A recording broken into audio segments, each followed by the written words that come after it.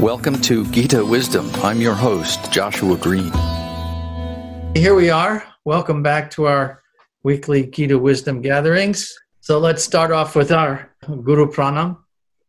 Nama Om Vishnupadaya Krishna Prasthaya Bhutale Srimati Bhakti Vedanta Swami Niti Namine Namaste Saraswati Deve Gauravani Pracharine Nirvishesha Shunyavadi Paschatya Deshatarine Shri Krishna Chaitanya Prabhu Nityananda Shri Advaita Gadadhar Srivasadi Gaur Bhakta Vrindam Hare Krishna Krishna Krishna Hare Hare Hare Ram Ram Ram Hare Hare. We're in the 6th chapter of the Bhagavad Gita, and there are 4 verses that are grouped together, verses 20 through 23, in that stage of perfection called trance or samadhi. One's mind is completely restrained from material mental activities by practice of yoga. This perfection is characterized by one's ability to see the self by the pure mind and to relish and rejoice in the self. In that joyous state, one is situated in boundless transcendental happiness, realized through transcendental senses. Established thus, one never departs from the truth, and upon gaining this, he thinks there is no greater gain. Being situated in such a position, one is never shaken, even in the midst of greatest difficulty. This indeed is actual freedom from all miseries arising from material contact.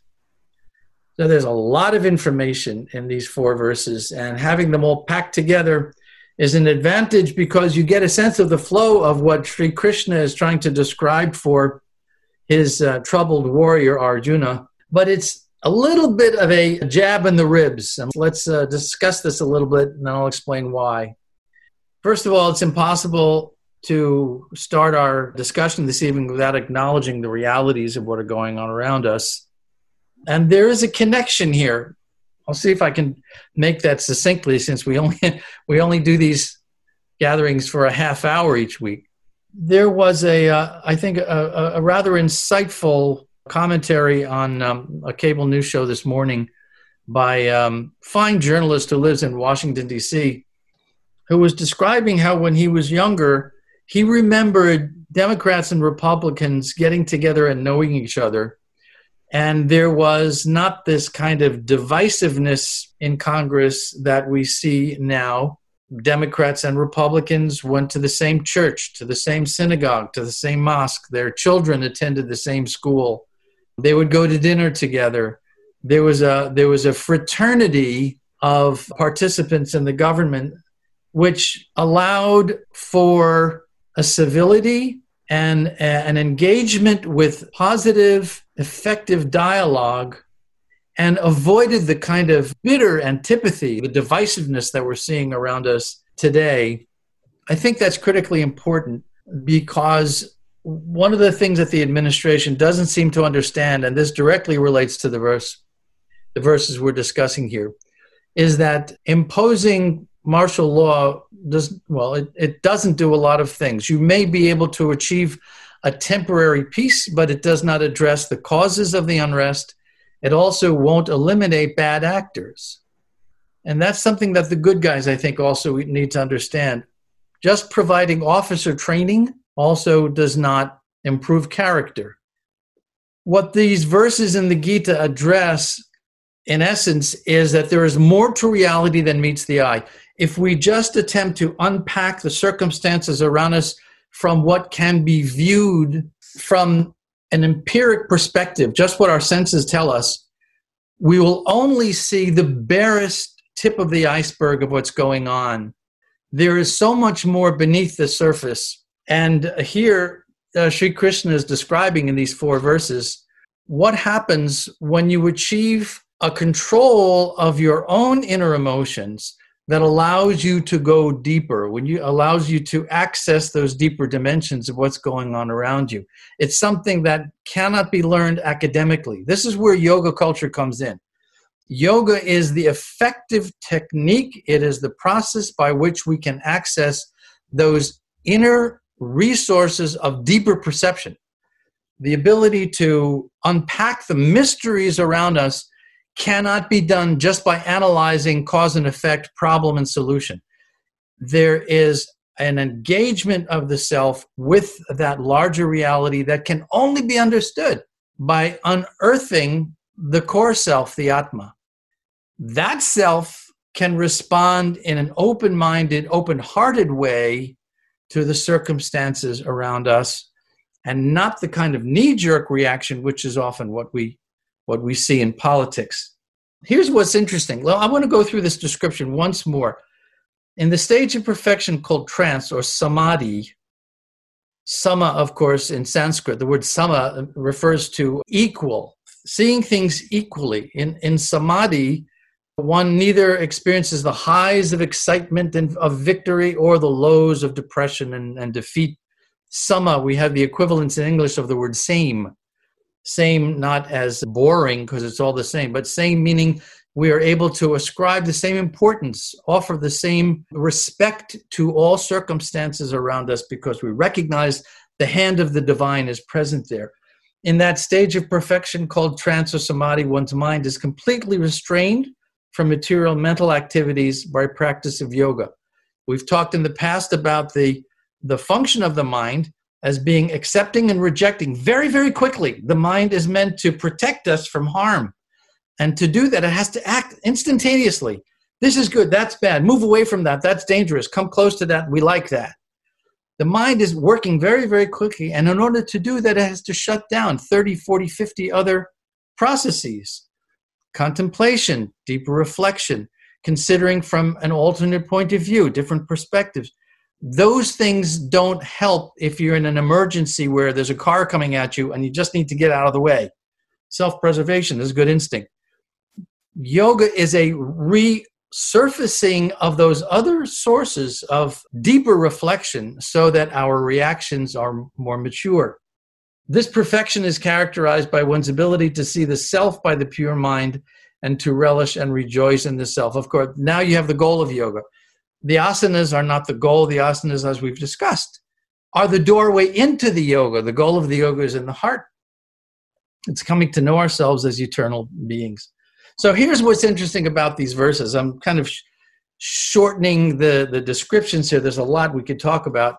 This freedom from misery that Krishna is talking about to Arjuna, which is what Arjuna was asking for. Arjuna is saying, I'm miserable. I'm here. I'm supposed to be doing this battle. It's making me miserable. I don't want to be a bad guy. I don't want to cause harm to other people. What do I do to get out of this dilemma? I want to go away. So Krishna says, okay, you want freedom from misery. Practice yoga. Here's where that elbow in the ribs comes in, because this description of freedom from misery has nothing to do with bhakti. Go to the end. If you want to understand the chapters of Gita, go to the last verse. Usually the last verse of a chapter is the payoff. It tells you what the actual purpose of that chapter is. So if you go to the end of chapter 6, for example, we have this very telling verse where Krishna says to Arjuna, Yoginamapi sarvesham madgantarantaratmana saravan bhajate yamam sami yukta tamo mata. Of all yogis, those who with great faith abide in me, in love and devotion, are the most intimately connected with me and are the highest yogis of all. So here he is telling Arjuna, practice the mystic yoga and you'll be freed from misery. Wink, wink, wink. That's not going to make you happy. In some ways, that materially comfortable position is the diametric opposite of the sharpening of our tools of perception and action that is the real gift of yoga. Going to that place where we come to trust our own deepest instincts, that surpasses all worldly satisfactions. The freedom from misery that many people rightly seek, there's nothing wrong with that. I mean, after all, what's the harm? Everybody wants to go home and have someone they love to cuddle up with and feel safe and have a good, decent meal and feel that they're healthy and protected. There's nothing wrong with any of that. It's just that if those are pointed out as somehow the highest gifts, then we're really missing what the depth of yoga can give us. If all that you teach your students is the asanas, you're denying them 90% of the real reality of yoga. Why is that? Because the thing that nobody tells us is how ultimately painful bliss can be. That's the problem with samadhi. No one tells you that when you get there, it's like a short-term relief from misery, but ultimately it's going to be very, very frustrating. How long can you go on vacation? What makes us happy is when we're doing something, we're feeling excited about it. So there's a kind of sarcasm that I read into these verses of the Gita. This is, after all, the edge of battle. It's not the time for samadhi, right? Why is Krishna talking to Arjuna about freedom from misery and achieving this happy state of samadhi when what he needs to do is pick up his darn bow and arrow and get into battle and do it? What else would it be except sarcasm, right? So it comes down to this. I think through Arjuna, Krishna is speaking to us, and he's saying the same thing. He says, what are you doing now? What are you going to do? Are you going to go on as before? Are you going to capitulate to the lethargy? Or do we grab a hold of every moment of our life and wrestle it to the ground, throttle out every bit of meaning from it, make it real? Maybe to paraphrase what Krishna is telling Arjuna here is, are you just living or are you truly alive? Because if we're alive to the reality, the higher reality that's around us at every moment, Krishna will speak to us. Every atom of your day will inspire. That's real samadhi. That is the samadhi that is achieved through bhakti, through devotion. Listening to that great delineation of yours reminded me of an old Twilight Zone episode that had a little bit of this kind of wisdom to it. So there was this gangster who got killed by the police. And Sebastian Cabot, his beard was dyed white, and he was all dressed in white and everything. And he welcomed him to the afterlife. And he said, well, this doesn't look half bad. I was really expecting it to be bad. And he said, everything you want. He explained everything, all the food he wanted and everything, all the women he wanted and everything. He was playing pool, which was his favorite game back on Earth. And he was loving it. He's like, wow, this is great. But then after some time, he was just bored by everything. Like literally, he would never lose a poker game. He would never lose playing pool. No woman ever said no to him because it was like the afterlife, perfection, right? And he was just getting so bored with it. And he's like, I really appreciate, sending me here and everything. He's telling Sebastian Cabot, the angel. But I got to tell you, it's just dull. I want to lose a game every now and then. I want to have like an obstacle thrown in my way so I can get past it, something. He's like, you know what? I appreciate your intentions here, but I'd rather go to the other place. And Sebastian Cabot said, the other place? And he starts laughing. This is the other place. Right? So hell was just this sort of, everything's going my way. There's like no more material misery, And even in the more recent TV show, The Good Place, when they reached heaven finally, it was just this place where everything was nice. But as human beings, as living entities, we want something more than nice. Mm-hmm. Nice is just like the ground level of what's to come. And I think it's in the purport.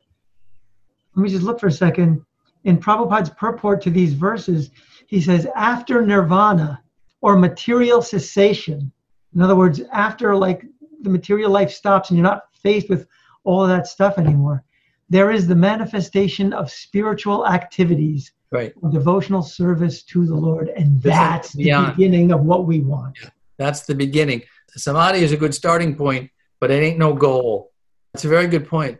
Look, at the same time, I have to say that I'm aware, I'm sorry, I'm a little distracted by the events around us just now. And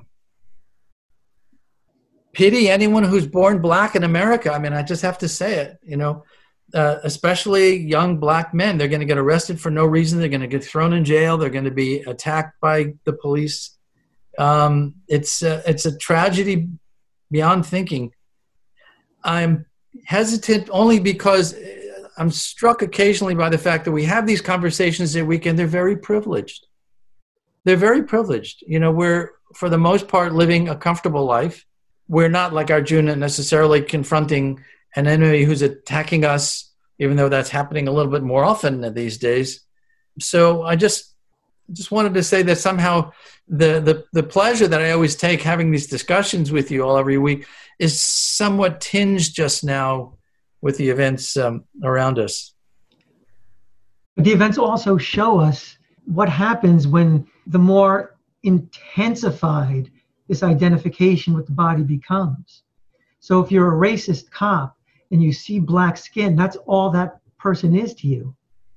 It's just this superficial external.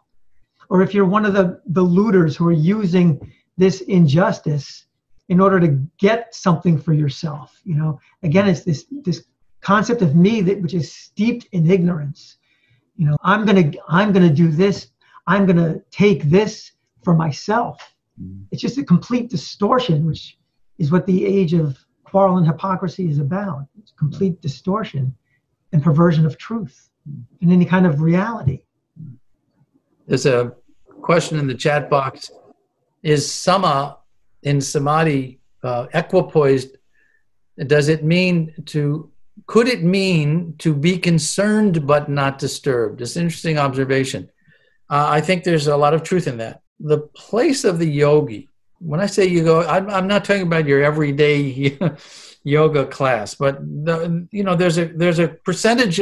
My experience has been that in every yoga studio, there's a percentage of students who really want to go deeper. They want to understand what's going on behind this. Where's this taking me? Where can this take me? What's the real benefit? How do I extend this off the mat, so to speak? How do I live this life? What does it mean to live this kind of life? There is, to my experience and from what I'm studying in the Gita, an ability to engage in the world with deeper understanding of what's happening and therefore a more effective way of engaging with it. So that it's not a moving away from the stress. It's a going inside the stress to be able to unpack it more effectively and therefore to be able to deal with the causes, and the solutions are therefore more lasting. Woo! Get into some heavy stuff very quickly here, don't we? Anyone else want to chime in? You're welcome to. Has anyone else been, I'm sorry, I know I must sound a little rattled by things. How is everyone else handling things that are going on out there just now? It's not, there's so many layers to this that it's hard to even know where to begin. You just kind of start wherever you can and work your way through. I know that I have, my friends and I have had a lot of really in-depth conversations about what's going on in the world today, and especially what's been going on with all the protesting and then also the looting. And some of the looting, I think, does come from a place of ignorance, but I think most of it comes from so many generations of despair, so many generations of oppression, so many generations of inequality, so many generations of a lack of justice and a lack of fairness, that after a while you just explode. And some of the people who are participating in the looting are coming from communities and families that have had nothing and have had nothing for years. And they're coming from areas where not only are they being killed off from the virus, but they're also being killed off by police. And they don't know how else, nothing else has seemed to work for them. It kind of reminds me a little bit of what we studied in the Gita, is like, at what point do you abandon peaceful conversation and to try to get along, to cooperate with those who are different than you or those who have a different perspective than you? And then at what point do you just give up on that and then take up arms, because there doesn't seem to be any other way for the other side to hear you? Well, nice connecting of the dots there, Sharon. Thank you. This came up with my friend Brian just earlier. Was it yesterday we were talking about this, that there is there has to be some point of tangency, right, between historic reality and ahistoric reality, between the institutional racism, the systemic racism, the historic racism, and the addressing of that problem, not just with legislation. I think that's the thing that we, inside this discussion, have an opportunity to really grapple with. If you just pass legislation, if you just attempt to mandate equality, mandate rights, that does nothing to change people's hearts. The bad actors, the government-sponsored racism will continue because the internal mechanism of behavior, the understanding of self, has not been elevated. It hasn't been rectified. So the discussion with Brian was about, where does yoga have a place in this conversation? What is the seat that we can take at the table? It's a tough question. I don't think there's any simple answer here. For one, we have to know the issues inside out. And sometimes I think people get into trouble. With all the best of intentions, they have a little understanding that yoga speaks to a more enlightened, peaceful, productive way of living. And then they get themselves into trouble because they go into situations that they're really not prepared to handle. They don't know what the issues are really all about. They haven't studied the terminology of those issues. They don't know what the peripheral communal issues are. Things are connected in many, many, many complex ways. There is something we've discussed in previous classes called Track 2 diplomacy, where peacekeepers, many of them very often from a faith background, sometimes a yogic background, a spiritual practice of some kind, are able to go into situations of violence, conflict, even armed revolt, armed engagement, and achieve a peaceful resolution, a détente, an understanding, a putting down of arms, where the other usual agencies, military agencies, financial agencies, government, NGOs have failed. Why is that? Because the peacekeeper, that track 2 diplomat, track 1 diplomat is people like Hillary Clinton, Condoleezza Rice, Henry Kissinger, people who represent the government, and they go in and try to make peace. The warring factions won't trust them because they know, listen, you represent the United States and everything you do is going to be reported in the newspapers. I can't confide myself to you. But this other person, this track 2 diplomat, this elevated yoga practitioner, if you will, you're a person of God. I know I can trust you. I will give you secrets and messages to give to my opponents that I can't even share with my immediate circle, because if they knew that I was negotiating with the other side, they'd cut my head off. I've seen this happen. I've seen track 2 diplomats at work between Israelis and Arab leaders that no one even knew these meetings were happening. It was possible because there was that platform of trust that you may not like me, but I know you have my best interests at heart, so I can talk to you.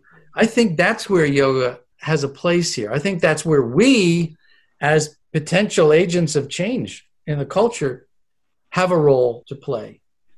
But that's something that has to be earned, that you don't just take your 200-hour TT and then go out and make peace. It doesn't work like that. Unfortunately, believe it or not, time flies once again when you're having fun. We're at the end of our half hour. Thank you, thank you, thank you. I cannot tell you how much I savor my time with you. You are my Sangha. I love you dearly. And please join me with the Vaishnava Pranam. Vanchakalpatarubhyascha kripa sindhubhyaivacha patitanam pavanebhyo vaishnavibhyo namo namaha. Be well, be safe. Read the commentary to these verses from the Gita. Prabhupada does an extraordinary job of offering insight. So, quoting Patanjali, by the way, to clarify the meaning of these verses from Sri Krishna. I look forward to seeing you all again next week. Thank you, thank you, thank you. Good evening to everybody. Thank you for listening to Gita Wisdom. For more information, please visit gitawisdom.org.